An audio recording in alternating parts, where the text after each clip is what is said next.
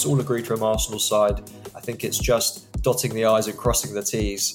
And I think many Arsenal fans and many people in the game will agree it's deserved after what he's contributed over the last couple of seasons. Hello, welcome to another episode of the Chris Wheatley Show, National World's brand new weekly podcast that aims to keep you in the know on all things Premier League. I'm your host, Jason Jones, and I'm joined as always by Chris Wheatley, as well as London World's Rachman Osman. We'll be discussing all sorts of things as the season progresses, but this week we'll be taking a closer look at Antonio Conte's future at Tottenham, Arsenal's win over Crystal Palace, and as always, we'll be putting your listener questions to Chris as well. So without further ado, Rachman, welcome to the pod. Nice to have you on, mate. We'll start with Tottenham and Antonio Conte, because they were really some incendiary comments that he came out with over the past few days, haven't they? Yeah, no, it's been really crazy last few days, and everything just went kind of head on in the end. And yeah, I don't know if you've seen it, but there's a video of Antonio already on a Ryanair flight heading back to Italy, and there was a report late last night that he might have lost his job in the end. What we do know, though, from London World is that hasn't happened yet, and there have been series of meetings from when that happened. Because Antonio, that if you've worked quite closely with Antonio, you'd understand that sometimes he struggles a bit with English, and sometimes what he has in mind is not exactly what comes out, and he's quite an emotional person. And there's a part of the quotes and the things that I wasn't in that presser, but some of my colleagues were there. And the feeling of the feedback I got from the presser was that he wasn't even having a go at the board. There was a quote where he says that for 20 years they haven't won anything, but the owner has been here, they've changed managers, and everybody has a go at them, but they never mention the players. And even before Antonio said that, I did ask Christian Stellini, his assistant, when Antonio was unwell and back in Italy, that they've worked together for a very long time and they've won a lot together, but if it's quite difficult for them to win in Tottenham. And he also made similar comments about the culture, and he even actually went deeper than Antonio, but in a very calmer way, where he said that the culture has to change from the security guy to the receptionist and the way the club is positioned. It's funny because just 2 days before, I was at the presser for head of Southampton, and I asked Antonio a similar question about he winning an Inter and winning at Juventus and quite no winning at Tottenham. And he made similar comments, but in a calmer way, about the difficulties of not winning at Tottenham and why it's kind of hard, because it's a whole reset of culture. It's a deliberate attempt. It's a daily process, and it's a combination of the players you have and their mindset and how they go about their daily activities. And that's what embeds the culture. And in clubs like Chelsea and Real Madrid and maybe Barcelona or Bayern Munich, this culture is what everybody accepts, nothing but the best. But at Tottenham, for some reason, it's quite really acceptable that players then. And he made a really brilliant point, which really resonated with me. He said that most people don't want to work under pressure, or they're just used to when conditions are fine and they just like show up, do the minimum, and then they're bounced off. But you don't win anything with such culture, which for me was quite interesting. And 2 days after, when his team threw away a 3-1 lead to draw 3-3, he re-echoed those things. And maybe the manner in which he said them wouldn't have been well for the fans and all that, but he did really care about the job. He did really care about Tottenham. And some people have read people say, oh, he's trying to save himself. Of course he's trying to save himself, but some of the things also he said that might cost him his job were really, really important for the club going forward. And I feel generally that he will walk away because he's got two months left on his contract, and he hasn't shown any indication of wanting to extend it beyond the season. And anytime you ask him, he would say, the Champions League, it's important. So maybe if they get the Champions League, so many things change and all. But I personally don't think he will change. And I think that in the end, it will be a big loss for both Tottenham and himself that this hasn't worked. Because when he did walk through the door, there was a certain lifted expectation. Raman, you've already mentioned that Paulo Fonseca could be one of the replacements. What are you hearing on who could replace Conte? Yeah, so it's at this moment it's quite strange. So the main option they are looking at now, it's possibly maybe before Southampton, it was just to keep Antonio till the end of the season. But in the summer, they would make a change. Now, after Southampton, there's been a lot of development. One of them meaning that they could keep Ryan Mason on as temporary. Ryan won 4 of his 6 games he was in charge when Jose Mourinho left. So quite really interesting if they go that road. There's another option that came that maybe they could just put Antonio on gardening leave so they don't have to pay him a lot of money. He's got 2 months left. Don't show up to work. They pay him his 2 months and he walks away. Then there's the cry from the fans who want Mauricio Pochettino.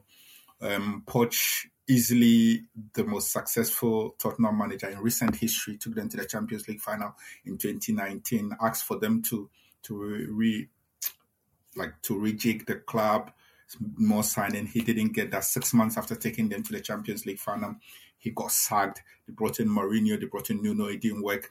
And then the Fonseca issue was quite really interesting because when Spurs were looking for a manager that summer, they wanted Fonseca and he wanted to come. Then they employed a football director in Fabio Paratici, and Paratici changed everything. And this Fonseca says in an interview that he was very close to joining Tottenham, and last minute they decided to change. And guess who they went for? They went for Nuno Espirito Santo. And Nuno didn't even last 6 months and lost his job. And Antonio, who had rejected the job in that summer, ended up coming back to take the job. So it's a whole lot of work. And I say this because I think the next Spurs boss will be quite really interesting in so many ways, because even Fabio Paratici, who is the director of football's long-term future at the club, is up in there. He's been banned in Italian football. He's appealing it. If he loses the appeal, it might extend to the whole of Europe. So you can't have a director of football who, is been banned from dealing with football in Italy and maybe potentially the entire of Europe. So that will be a game changer at the club, if I should put it in that way. So they found themselves in a really caged way, and they need to wriggle their way out of it. But yeah, it's Tottenham need a proper reset in so many ways, and I think that the next few days will give us a picture of where they're heading to. And just a quick word as well, Robin, on Crystal Palace. Obviously, this morning, we're recording this on Monday, they've reappointed Roy Hodgson, replacing Patrick Vieira, who lost his job at the end of last week. I mean, can you just give us a few thoughts on that, perhaps?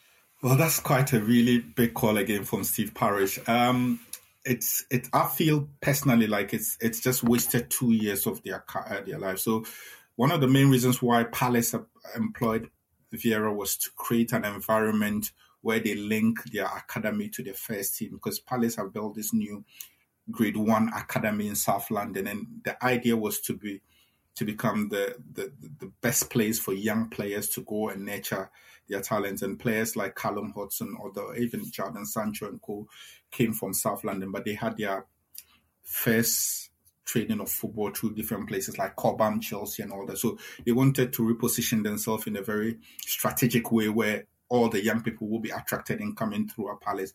And part of the reason was that so they could play a brand of football that makes young people want to be part of that. And that was the reason behind giving Patrick Vieira the job. And I have to say, even Vieira was not their first choice. So they had a couple of names on the list and they didn't get them in the end. Nuno was part of that list, actually. And they didn't get it. They took on Vieira, who was quite really good in the first year. The football was good. They moved away from what Roy used to do. And with all due respect to Roy, he was quite really good with keeping them in the Premier League. And he's part of the reason why Parish boasts that he's kept a team like Palace in the Premier League for 10 consecutive years. Credit to him.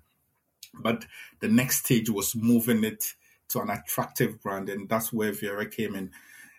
For almost 18 months, they sacked Vieira at the first hurdle of a challenge, because the first season was quite special. In the history of the Premier League, Palace have the highest point tally they've ever had is 49. Last season, Vieira got 48, one short of that. They hadn't been to Wembley in 5 years. Vieira took them to Wembley to the FA Cup semi-final where they lost to Chelsea. That was also really good. Now, this is what really cracked them. They had a really solid trio of midfield that was really good for them. Conor Gallagher was there from Chelsea on loan. Then they had the experience of James McArthur cementing Chike Kouyaté. Kouyaté left in the summer. Conor went back to Chelsea, and James McArthur got injured.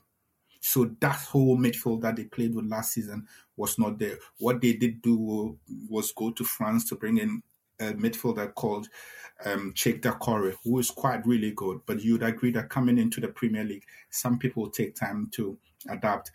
And what it also meant is that Vieira's continuity wasn't there. They weren't winning games. And at some point, they had to make a decision. And they've decided to go back to Roy, who, with all due respect, I'm telling you, it's going to be a very big challenge for him to actually turn things around completely. And given that even his last job at Watford was quite really difficult, and Watford ended up going down. So interesting days in South London. But again, if I'm being a football director, I'm quite really, how do I say this? I can understand why Paris is, because the form wasn't good. They weren't winning games in the league. And sometimes when this happens, you make a decision devoid of emotions. Another really positive result for Arsenal at the weekend, a 4-1 win over Crystal Palace in the Premier League. 6 consecutive wins now in the league for Mikel Arteta's men. Chris, we spoke a little while ago about the blip that Arsenal endured. It would appear that they are firmly through the other side of that. Yeah, absolutely. And I think in terms of the games that Arsenal have left now, they've got 10 matches left until the end of the season. And it's an absolute marathon now. Arsenal taking every single game as a final. Mikel Arteta said that already. I think Arsenal fans are getting more and more excited as every game goes past, and the manner in which they beat Palace was pretty convincing. But I think, as Rahman kind of alluded to previously, this is a team who are threatened with the possibility of relegation, and Arsenal were expected to beat Crystal Palace, of course, and the tough games are going to come when they have to visit the Etihad at the end of next month. That's going to be a huge match, potentially title defining for the Gunners. But in terms of the game against Palace, a really comprehensive victory. Gabriel Martinelli and Bukayo Saka were the stars of the show once again. Bukayo Saka, unbelievable. We're going to be bringing you some exclusive updates on his future, his contract situation, as a few of you have been asking about that. But yeah, great win for Arsenal. 8 points now at the top of the league table. They've extended their lead over City. And City are playing catch up at the moment. But when you look at the fixtures, I think you can see that there's quite a lot of difficult games to go for Arsenal. And I think there's certainly no complacency from Mikel Arteta's side. And, as positive as the result was, very much the manner in which they won as well, wasn't it? To go out and put in such a comprehensive display against the Palace side who, let's not forget, have given bloody noses to the likes of City in title races before. And obviously they lost Patrick Vieira towards the end of last week. But, to then come out and sometimes that can galvanise a side in the aftermath of a manager leaving. And this was never going to be necessarily a straightforward game for Arsenal. But like you said before, just to go out and put 4 past them, it shows that Arsenal are really sort of gathering momentum at the moment. Yeah, it really does. I think as well, when you look at someone like Leandro Trossard, he's come in January. We've spoken about him before, but I think he deserves a mention again. I think it's 5 assists now in 9 games since he joined. So, that 26.5 million that Arsenal paid has already been paid off. In terms of what he's contributed on the pitch. He's made an immediate impact. And I think Arsenal are almost justified in the sense that they didn't get Mykhailo Mudryk over the line because Mudryk decided to join Chelsea instead. I think the financial package was more attractive to him. And in the end, it's actually worked out better for Arsenal. So I think Edu and Mikel Arteta are going to be quietly pleased with that one. But yeah, it's great to see everyone on the pitch kind of combining and producing the goods. And Trossard is certainly someone who is doing that week in, week out now. Just a word as well on the head of recruitment situation at the Emirates, James Ellis stepping into that role. What can you sort of tell us about that and what it'll mean for Arsenal going forward? Yeah, I mean, this was broken in the Athletic yesterday. I think the biggest takeaway from it is that it's a more formalisation of working processes at the club. So James Ellis, really highly respected figure at Arsenal. He was the head of the UK scouting and recruitment over the past couple of years, and he's done obviously a great job when you look at the players they've signed, the likes of Ben White being the standout player there. I know it was 50 million, but I think when you look at Ben White's performances this season, he's been one of the best players in the Premier League, if not in Europe, for the way he's kind of filled in at right back and at centre back at times. So yeah, Jason Ito is going to become Arsenal's assistant sporting director. James Ellis to be the head of recruitment, but it doesn't really change too much. As I said, it's more of a formalisation of the working processes, but both are highly respected. And I think it's going to be great news for Arsenal, particularly with a busy summer transfer window ahead. Now, as always, Chris, we've got a load of listener questions for you. Start with something that you alluded to in the last section there. Got a question from Darryl, who's asking if there's any progress on the Saka and Saliba deals, saying Saka seemed sealed, but can you give us some sort of update on what's going on there?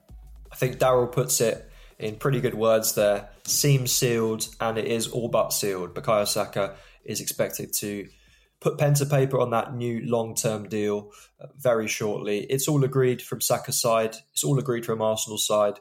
I think it's just dotting the I's and crossing the T's. A nice British expression there for you. But yeah, I think it's very just a matter of time before it's confirmed. Bukayo Saka is going to become Arsenal's highest paid player.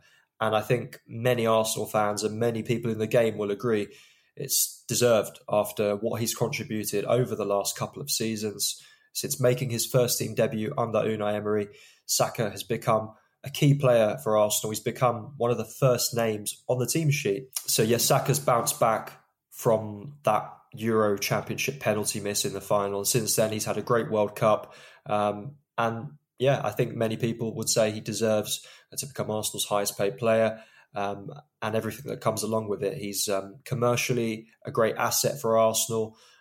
There's lots of sponsors clamouring after him. He's got a boot deal with New Balance. So yeah, I think this is a player that is the future of English football and the future, if not the present, of Arsenal. And great news for everyone connected with Saka and the club. And anything on William Saliba? Any progress on his contract situation?